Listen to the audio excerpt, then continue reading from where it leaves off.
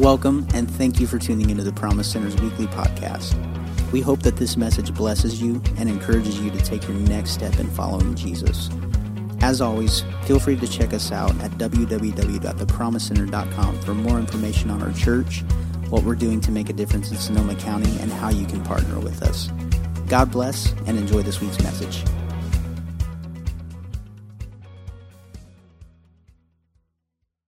Romans chapter 12 and 2, it reads like this. Don't copy the behavior and customs of this world. A whole message is tucked into behavior and customs and how those are intertwined and how we get to that. But let God transform you into a person by changing the way you think. So if I think new thoughts, I become a new person. Right? If I can't control my thoughts, then I can't control what I do. But if I can start to lead my thoughts with a healthy mind, lead and feed my thoughts correctly, then I can become the healthy person that God has called me to be. Right? And here it says, then you will learn to know God's will for you, which is good and pleasing and perfect. I think there's everyone in this room, whether in your conscious mind or your subconscious, you want to know the good and perfect and pleasing will. And not only know it, be able to walk in it. And this right here becomes the catalyst for us to be able to know and to step into that. It is the renewed mind. It is a mind that is being regenerated and renewed. And this doesn't happen by chance. This happens on purpose. And that's why we're plowing through this subject of mind monsters. So I want to ask you to bow your heads with me, and we're going to pray. And I want you to ask the Holy Spirit to teach you today. Heavenly Father, we honor you. We thank you for your goodness and your word. We thank you that your word can teach us and instruct us to walk out this faith and to become more like you. We're being changed from glory to glory, from faith to faith, into your image, and we honor you. Let the living word preach the written word. Let the word fall into good ground and bring forth much fruit. In Jesus' name we pray, and everybody say, amen. Amen, amen. All right, so we're talking about the mind. We're talking about mind monsters. And we've labeled this mind monsters because you cannot defeat what you cannot define. And you can call it whatever you want, mind monsters. You can call it stinking thinking. You can call it whatever. Thoughts that are not compliant with Christ. You can call it whatever. But we have to define it so we can defeat it. And this doesn't happen casually. It's something that is a battle, and it's an ongoing battle. Here's why it's important, because what comes into your mind will ultimately come out of your life. What comes into your mind will ultimately come out of your life. You are where you are today because your thoughts brought you here, and you will be tomorrow where your thoughts take you. Your thoughts set the stage, the pattern for what you will be and who you will become and how you will act and how you will respond. And life is not measured in minutes, it's measured in moments, and you don't get those moments back. And if you take the wrong mind into the right season, you will fall. You will falter. You will miss. You will hit the ceiling because your mind has not caught up to what God has done in your heart. That's why it's incumbent upon us as believers, as Christians, to make sure that we are highly, highly purposeful about the way we think. So watch this. Romans chapter 7 and 22 says this. I love God's law with all my heart. How many would just raise your hand, and if you would say, I love God's law with all my heart? How many here would just, I love God's law, like in my heart, I love God's law, okay? There's a lot of us here that love God's law. But there's another power within me that is at war with my mind. This power makes me a slave to sin that is still within me. So there's a disparity between my heart and my head. My heart got saved, my soul got saved, my soul got washed, but my brain is still the same. Can I get an amen? You got that new heart, and you got that old brain, and they are not computing well, right? And so this is where we have to be intentional about, again, feeding our mind, about making covenant with our eyes, with meditating on the right things, with filling our mind with things that glorify God and that bring me closer to walking a life that's not duplicitous, a heart that's good, a head that is corrupt. And so as we walk this out, we realize that this is something that has to be intentional. You have to be intentional about it. Because if you don't get this, if this doesn't become the thing that you fight for, if this doesn't become the battle that you're willing to wage, then the culture of casual will get into your heart and you will just throw your hands up and be a pacifist in this season. And guess what? If you're a pacifist, there's a lot more bad news coming your way. There's a lot more filth on its way than the good that's coming your way. There's a healthy stream and diet out there of bad news and propaganda and all kind of stuff that you got to guard your mind and guard your heart against. Because the world is built in such a way that wants to tear us apart, that wants to turn us like Cain and Abel toward each other and fight and destroy one another.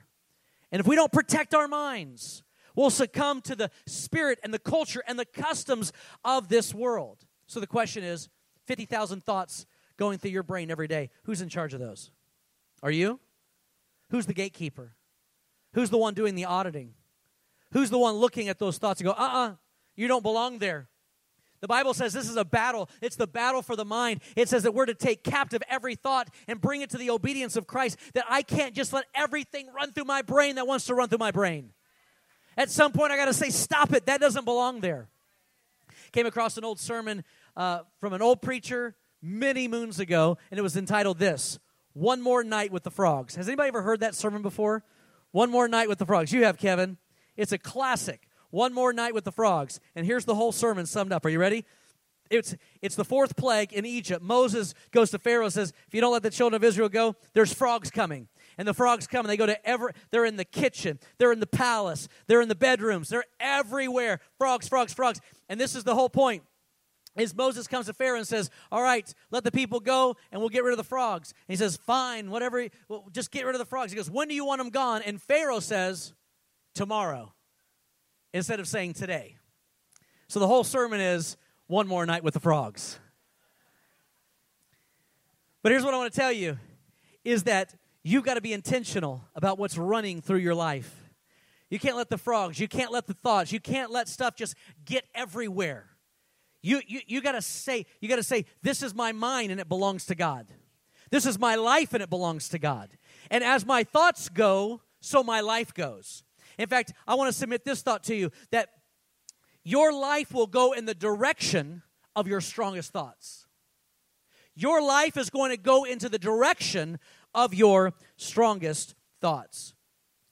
We have 80 words a minute that we think. It doesn't stop. Trains of thought. And yet, we can't do this by just being passive. You don't become a Christian with a renewed mind by sitting in church, just like you don't become a car by sitting in a garage. It takes intentionality. So turn to your neighbor, give him a fist bump, and say, we're doing this on purpose. Now, some of you remember the scene in Gladiator where he's got his hand and he's touching the wheat. And I want you to picture a wheat field. And I want you to picture a field that the wheat is tall. And I want you to picture a man or a woman walking through that field and having to kind of put their arm through and kind of step through that field. And they're walking through the field. And when they're done walking through the field, you look back and you can see kind of where they went. You can see the wheat as it's kind of pulled to each side.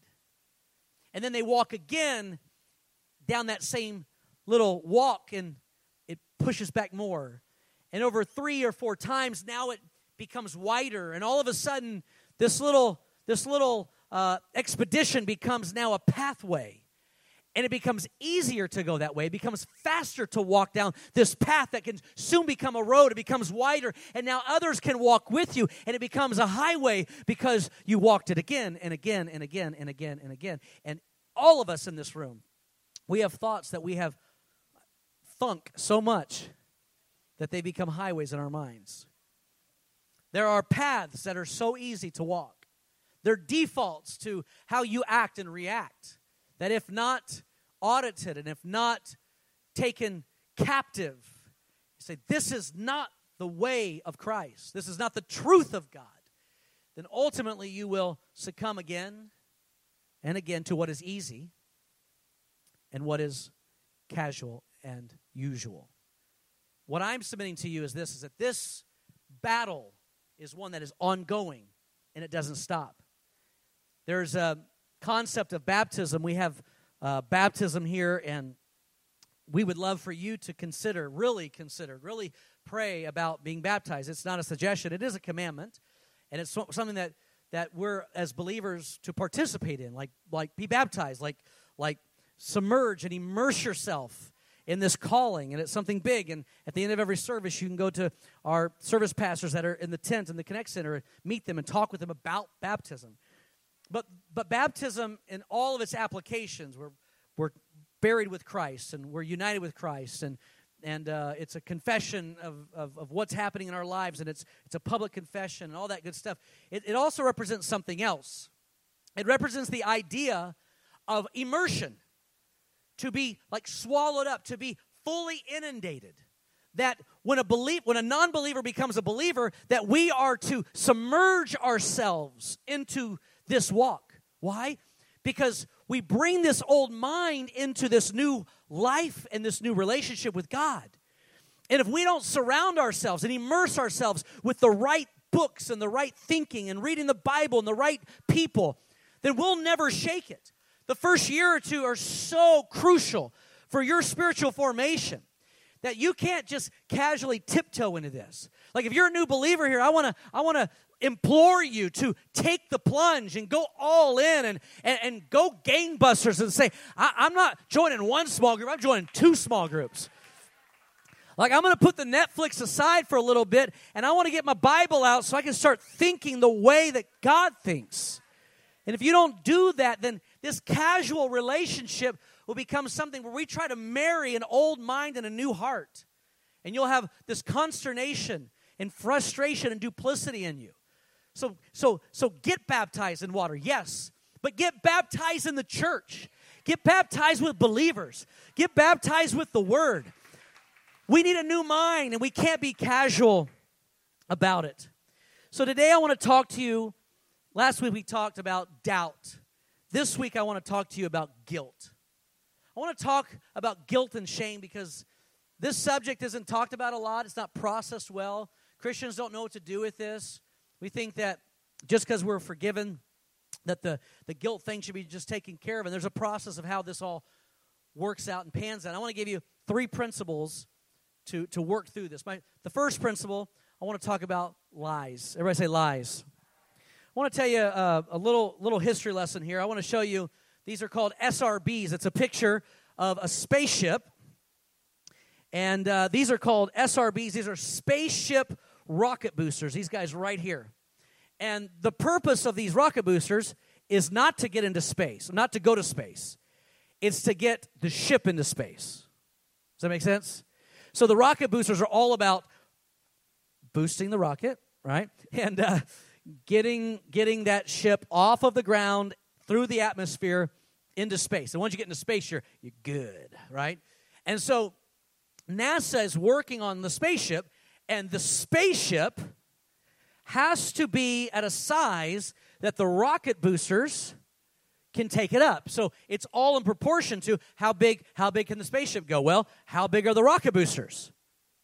And so it was interesting because when they started designing, they realized that where they were going to be built and where the launch were on 2 different parts of the continent of North America.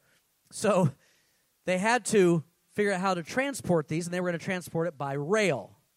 And so they were, the measurements for the rocket boosters were now ceilinged by the size of the railway. A railway from one rail to the next is 4 feet, 8.5 inches. And so they said, 4 feet, 8.5 inches, we can maybe get away with like 5 feet to get this thing down without, hitting the walls of some tunnel or something. But it was basically, those were the measurements that dictated how large these SRBs were. Okay? So somebody in NASA goes, well, that's crazy that our whole space program is kind of dictated on how wide the rail is. So they said, where does the width of the rail come from? And so they started researching and found that the length of our railway system here, the width of from rail to rail, the 4 feet, 8.5 inches, comes from the expatriates who came from England who first started helping build the railways here in North America.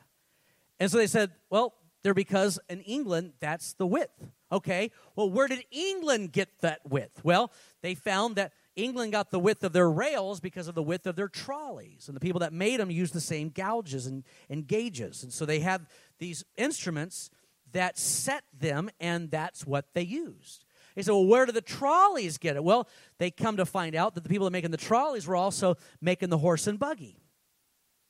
And they were using the same jigs and the same axles, and so it's the same width as these ruts that were all in the road. Back in the day, they had ruts, and you had to get it right because if your wheels on your buggy wasn't right, then you would break a wheel. How many ever done Oregon Trail? Remember, you had that little video game, you had to buy a wheel? Right. Some of you remember that. Good times. And so the ruts, and so they asked the next question. Okay, we got it. The ruts. Where did the ruts come from? Why are they this size? And so they go back and they trace it all the way back to Rome and the chariots of Rome. And they said the chariots pulling 2 horses, pulling the chariot, these warriors who back 2,000 years ago came to Britain are the ones who forged these roads, and it started with their chariots. They said, well, why was the chariot 4 feet, 8.5 inches? And they ultimately came to this conclusion, that it's because it's the width of 2 horses' hind ends.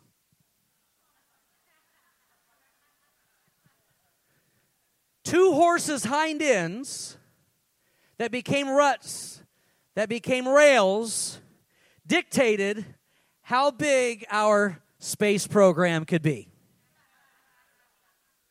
What's the point? I don't know. No, I'm just kidding.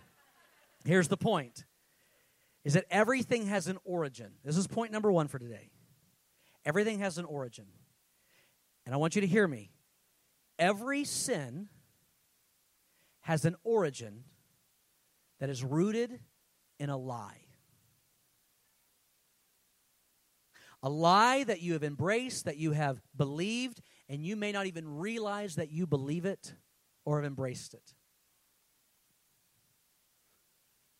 Like as we boil it down, Adam and Eve, their sin, if we trace it back, the anatomy of a sin began with a lie.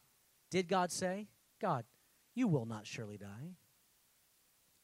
Here's what you've got to ask yourself. In every area that you're suffering, in every area that you're failing, in every area where sin has a stronghold in your life, you have to ask this question, where and how am I not trusting God in this? Because it's rooted in a lie. I'll give you a couple examples.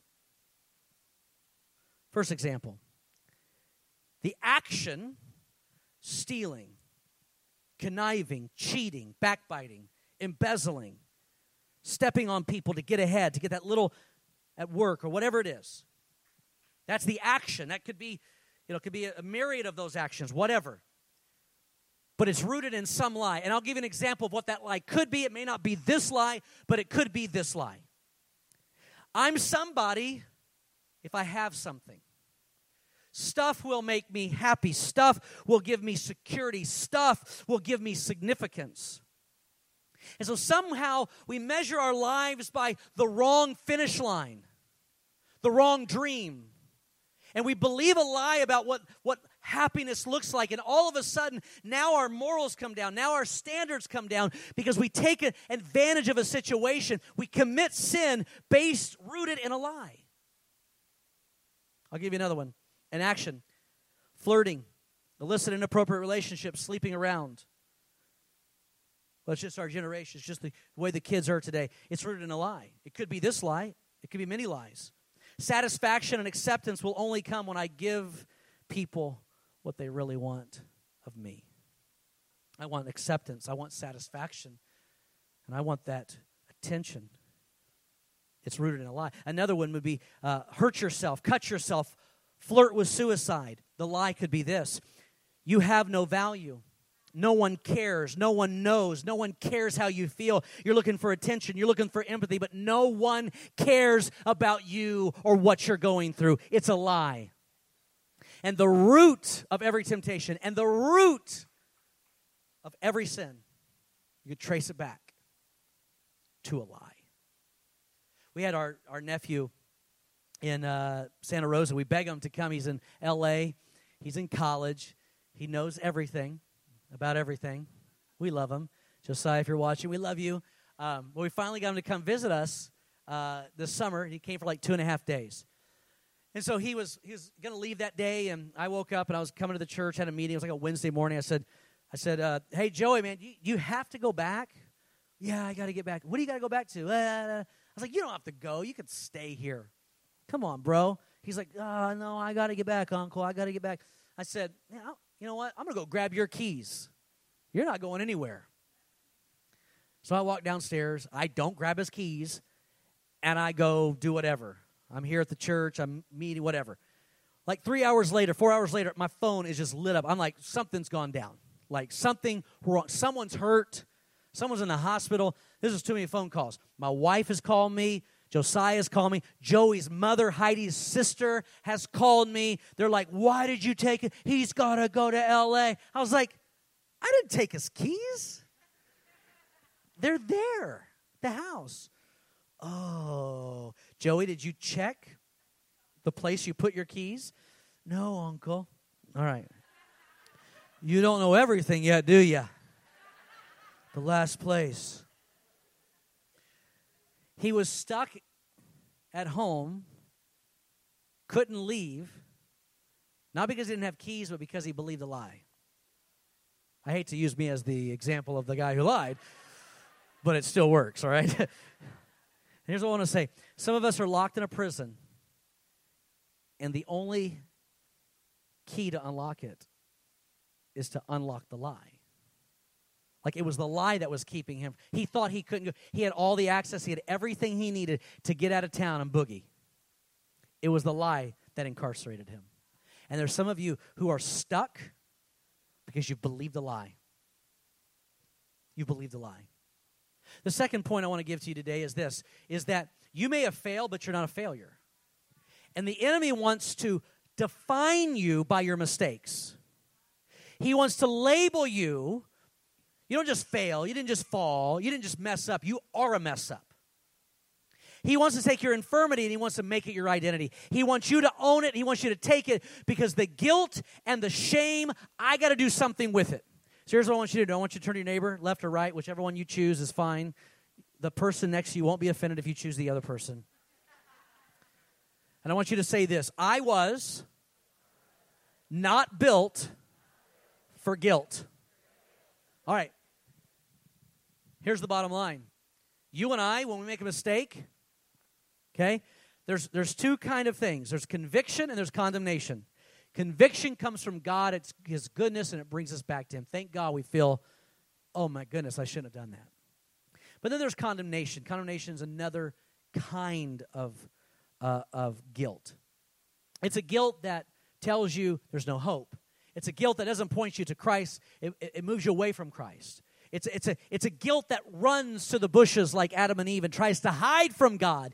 That's the kind of guilt we're talking about today. Is that okay? Here's the problem. You weren't built for guilt. In your constitutional makeup of who you are as a child of God, created in the image of God, there is no place to put guilt. We're given guilt, and then all of a sudden, we have to figure out how to do something with it. Because there's no place to put it. There's no, pocket for it. So either we have to take it and bury it deep inside of our spirit and compartmentalize it and internalize it. A lot of people do that and become sick. Or we project it on everybody else. I'm a loser, so you're a loser. I'm broken, so you're broken. We got to throw it on somebody else. I've learned my wife is, whenever she invites me to go to Cheesecake Factory in Corte Madera,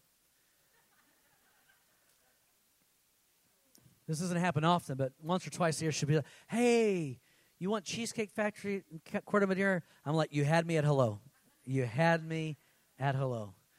So we'll go to Cheesecake Factory. We're done with Cheesecake. She's like, hey, I'm going to sneak around and go over to anthropology. I said, oh, yeah, they have a class at the JC called anthropology. You can take it, and we'll sign you up. No, there's a clothing store. And what ends up happening, I realized it wasn't her wanting me to have cheesecake. There was a plan. There's a plan. And the plan isn't permission. The plan is she needs someone to hold her purse and her bags while she's trying on clothes. Someone's got to be outside holding all the stuff. You know what I'm talking about? Guys, we get handed stuff, and I'm like, I don't have enough fingers to hold all these things. I got her purse. I got her phone. Like, what happens if like something happens in there? Like the clothes monster just takes over and just can't even get a hold of each other. And I've got the bags, and then there's always the other dudes, right, who are in the same position as we are. And you meet eyes, and you're like, we know. I know what you're going through. Just waiting for your wife to finish shopping. But you don't. What do you do with it? And sometimes that's the same thing. When guilt comes, it's like, what do I do with this? I've got this guilt, and I don't even know how to deal with it. We weren't built for guilt. So I'm going to show you a remedy that God gave for this in the book of Leviticus chapter 16. He has a sacrifice that has 2 goats. One is killed, and the other is released into the wilderness. And these 2 goats represent 2 things. I'll show you a picture of these 2 things. The first one is blame. The second one is shame. You say, well, these aren't different. These are the same. No, they're not the same. They're different. I'll prove to you they're different. Because you can get in trouble for something you're not sorry about. And you can feel shame for something you didn't get caught and didn't get in trouble for. So God deals with both of these. And in Leviticus chapter 16, he deals with them because he has 2 goats. He says, 2 goats are going to come, and one you're going to kill. The blame, the price of your sin, there's going to be a death, and that death is immediately going to eradicate the penalty of sin. Done. And so when Christ died on the cross for you and I, guess what? We were immediately, unequivocally forgiven. We'll never be more forgiven than we are the moment that Christ died for us and we said yes through repentance to that work on the cross. Amen? Instantaneous, boom. Or as the kids would say, boom shakalaka, done. But how many of us have been forgiven and yet still feel guilt? So the work of Calvary is not onefold, it's twofold. Because we're dealing with blame and then we're also dealing with shame. And so this is how he says, I want you to bring the 2 goats. You're going to kill the one. The blood is going to give you access, atonement. It's going to give you access again. It's going to get access to all of the tabernacle, which represents the kingdom. It's going to give you access again. And that's the first step. Wonderful. But that's not it. You bring the second goat, and the priest is going to put his hands on the goat, on his head. And you're going to start confessing all of Israel's sins. I mean, can you imagine how this experience is going to play out? Israel's waiting by, and all right. Okay, Susan had a bad attitude 3 weeks ago. Billy Bob, oh man, he let his dog use the restroom on his neighbor's yard, and they got in a big brouhaha fight. It was just bad. This guy right over here he's got a lying problem. You do have a lying problem. Stop it. And they're just confessing sins. Confess it.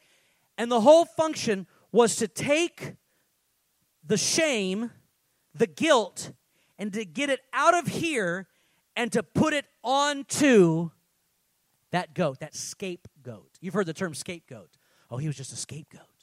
He was the scapegoat in the operation. They put all the shame on him. And now when you read his name, it's just shame, shame, shame. That's what a scapegoat is. And God says, here's what I want you to do. The work of Calvary, instantaneous, you're forgiven. But I want you to learn to start giving me the shame. Why? Because if you don't, here's what happens. You know what's going to happen? You're going to take that identity, and the enemy's going to put that guilt on you. He's going to keep reminding you, and then you're going to define your life by that guilt. You'll never be able to get higher than that guilt. You didn't just make a mistake. You are a mistake. There are many people in the Bible who didn't even have a name. There were people like Mary and whoever, but there were people like, the lady with the issue of blood. Can you imagine being known by your infirmity? The lady with the issue, what's her name? Nobody really knows. We just know she has a real big issue. And if you're not careful, that shame and guilt will become your identity. You can't get past it. And so they put all that shame and guilt. They said, it doesn't belong on us. We're going to confess it. We got to get it out. Why? Because your secret is your sickness. But if I can get it out and put it on Christ, then the Bible says you don't kill him. You get somebody from the tribe, somebody from the house, and you get them to walk that goat out into the wilderness. Further and further. And as you see that goat, that shame, it gets smaller and smaller and smaller and smaller. And we're processing it through Christ. And we're saying he carries it. And all of a sudden, you can't see it anymore. It is gone. And God wants you to process your shame the right way. God wants you to process your shame the right way. Come on, turn to your neighbor, give him a high five and say, process your shame. In Jesus' name. That's number 2. I'm going to give you the last one. This is the silver bullet. You ready? You want the silver bullet? Should we just wait? We'll put last services. Oh, thank you. Please, it's Pastor Appreciation Day. Thank you. All right, point number 3. Here we go. I'm going to give you a scripture, and this is the silver bullet. This is it. This is how we win. 1 John chapter 3 and 16 says this, hereby perceive we the love of God because he laid down his life for us. So this is about perceiving. Everybody say perceive. If you can perceive the love of God, I know this sounds so vanilla. Oh, the love of God. You're talking about the love of God again. How do you even measure that? How do I know the love? Whatever. Okay, this happens all the time, and it gets these words, love of God, gets washed out. Oh, aren't you thankful for the love of God? Yeah, thankful. What does that even mean? And then we skip down to verse 20, 21. For if our heart condemn us, God is greater than our heart. So he'll take care of us. We'll be all right. We're forgiven. If our heart condemns us, God's got you. But that's not where we want to end. He knows all things. But watch this. Beloved. Everybody say beloved. You're loved. You're beloved. You're his beloved. You're loved. If your heart condemns you not, then we have confidence toward God. When you walk in the confidence of God, anything is possible in the kingdom. This is where God wants you to be, in confidence. Now let me give you this little story real quick. Point number 3. You ready? There's 2 guys at the Passover. Brother John, Brother Peter. Peter and John, okay? These are the guys. And I'm going to show you the difference in their perception about the love. Are you ready? We got the first guy, John the beloved, whose head is nestled up in Jesus' bosom. And Jesus says, one of you is going to betray me. And John the beloved looks up and goes, really? And all the other guys go, is it me? Is it me? Is it me? Peter, is it me? Andrew, is it me? Jesus, is it me? And the guy with his head in Jesus, next to Jesus' heart looks up and goes, which one is it? Think about that. Confidence. Why? There's a difference between the 2, John and Peter. Peter had confidence in his love for Jesus. But John had confidence in God's love for him. And that was the difference.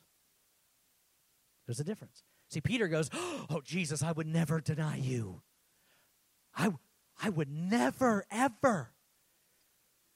And he starts singing this song. Not really, but kind of. Like a Boys to Men kind of song. I will never leave you, forsake you. Bryan Adams, I'll die for you, walk the line for you. You know it's true, Jesus.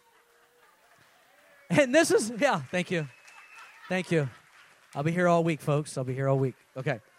But this is what happens. Listen. Jesus goes, no, you're actually going to deny me 3 times. Before the cock crows 3 times, you're going to deny me. But he also prophesies that he'd rebound. You're going to fail, but you're not a failure. When you repent and come back, help your brothers out. So you're going to fail, but you're not going to be a failure. Your confidence is just hidden in the wrong place. You're trying to prove to me how much you love me. I love you. I love you. And John, the beloved, is like, oh man, he loves us. In fact, you know John the beloved, right? Like the Bible calls him John the beloved. But you know what book is used, where that term is used? It's in the gospel according to John. John the beloved. John the beloved here. Pastor the beloved. How are you doing? I'm Pastor the beloved. But what he had was confidence. Not in his love for Jesus, but in Jesus' love for him. And I'm loved. I'm so loved. That's why when the cross comes, the one who had confidence in his love for Jesus, he's denying Jesus. But the one who had confidence in Jesus' love for him, he's at the foot of the cross saying, oh, yeah, Jesus, I'll take care of your mom, whatever you need. He was there in mission, on mission, there because his confidence wasn't in his strength. It was in Christ's love. Now watch this. I'm going to give you a verse, and we're going to sum it all up. 1 John chapter 4 and 10. Watch this. 1 John chapter 4 and 10, and we're closing. Herein is love. Not that we loved God, but that he loved us and sent his Son to be a propitiation for our sins. Here is love. Not that you love, oh, I love God more than you. I love God. How about you? We love God. Yes, we do. We love God. No. John the beloved was not boasting about how much he loved God. He was boasting about how much God loved him. And this is the confidence that we receive. Our confidence is not in our ability. Our confidence is in God's love. And this is where the guilt becomes stripped away and we become new creatures when we know and perceive the love of God. That's why Jesus is baptized. He goes down the water, comes up. Heaven's open. What are the words? This is my beloved Son, in whom I'm well pleased. Beloved is affection. Son is acceptance. Well pleased is affirmation. Affection, acceptance, and affirmation. And when you have those things, you can go through anything. And when Satan tempted Jesus in the wilderness, you know what he did? He cut off beloved and he cut off whom I'm well pleased. If you are the Son of God. Why? Because the enemy's going to come in. Oh, yeah, your son? I want to cut off beloved. I want to cut off the affection. I want to cut off the affirmation. I want to cut that out. I want to cut that out. No. You don't understand how much he loves me. And when you get that, it changes you. And when you get that, it's not about breaking God's law anymore. It's about breaking God's heart. Something shifts in you. The desire to please the one who is pleased with you. He calls those things that are not as though they are. He calls you righteous before you act righteous. And now, all of a sudden, because he called you righteous, you start stepping into the righteousness of Christ. Something's changing. I start thinking like a beloved son in whom God is well pleased because he called me that first. Right where you are, would you bow your heads and close your eyes?